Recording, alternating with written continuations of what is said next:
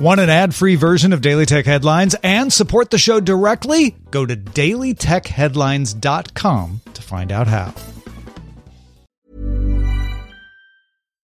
Since 2013, Bombas has donated over 100 million socks, underwear, and T-shirts to those facing homelessness.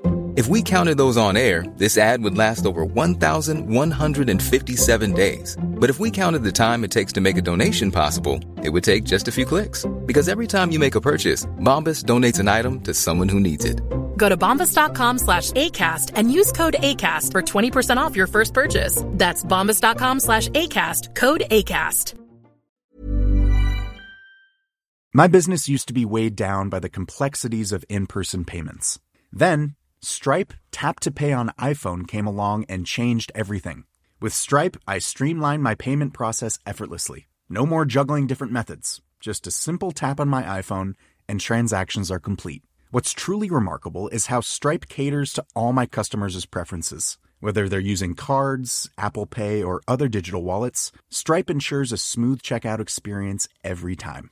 Setting up Stripe was a breeze, taking just minutes to get up and running. From local markets to global retailers, Stripe helped me expand my reach and grow my business with ease. To learn how Tap to Pay on iPhone and Stripe can help grow your revenue and reach, visit stripe.com/tapiphone. These are the Daily Tech Headlines for Thursday, April 15th, 2021. I'm Rich Straffolino. Dell Technologies will spin off its 81% stake in VMware into an independent company, with Zane Rowe remaining as interim CEO and Michael Dell chairman of VMware's board. Dell plans to use the proceeds of the spin-off, estimated between $9.3 and $9.7 billion, to pay down debt. A new U.S. executive order places sanctions on Russian companies and individuals in response to interference in the 2020 presidential election and formally names Russia's Foreign Intelligence Service as the perpetrator of the SolarWinds Orion supply chain attack. As part of the order, the Treasury Department added 6 Russian technology companies that provided support to intelligence agencies to the entity list.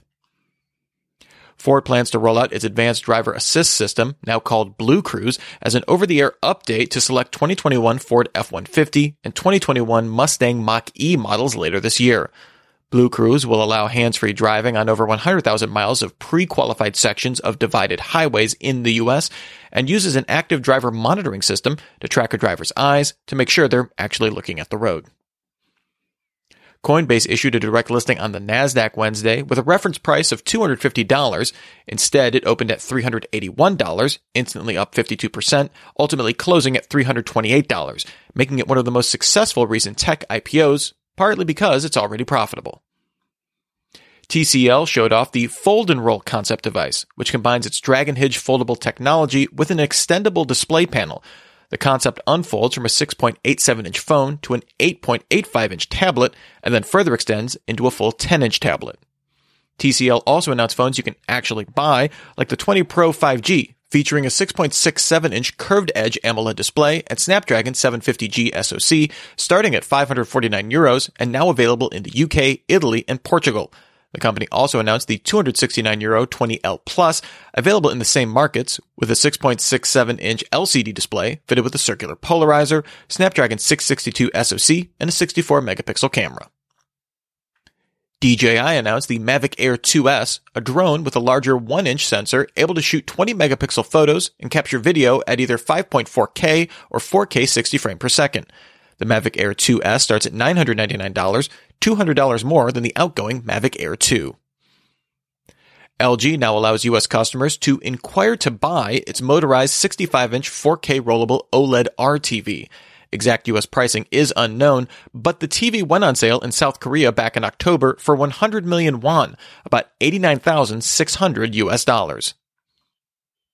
Instagram began rolling out a test to let users choose to turn off seeing like counts on posts they see in their feed, and also turn off like counts on their own posts individually.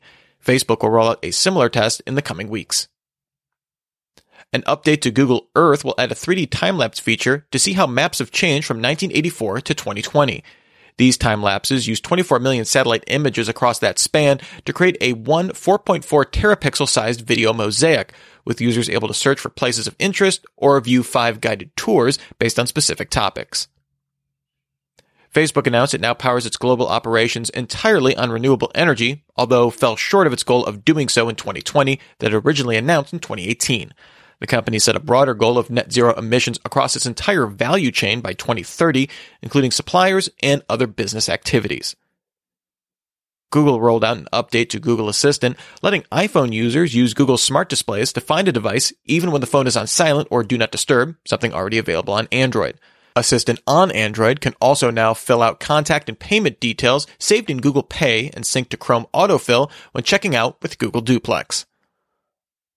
The latest update to Parallels Desktop adds support to let M1 Macs run virtual machines of Linux environments and the insider preview of Windows 10 on ARM.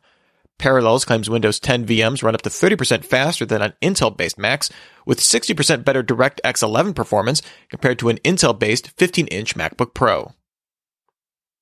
Microsoft announced it will end support for cross-device timeline activity syncing in June for standard Microsoft account holders, although Azure Active Directory accounts will not be impacted.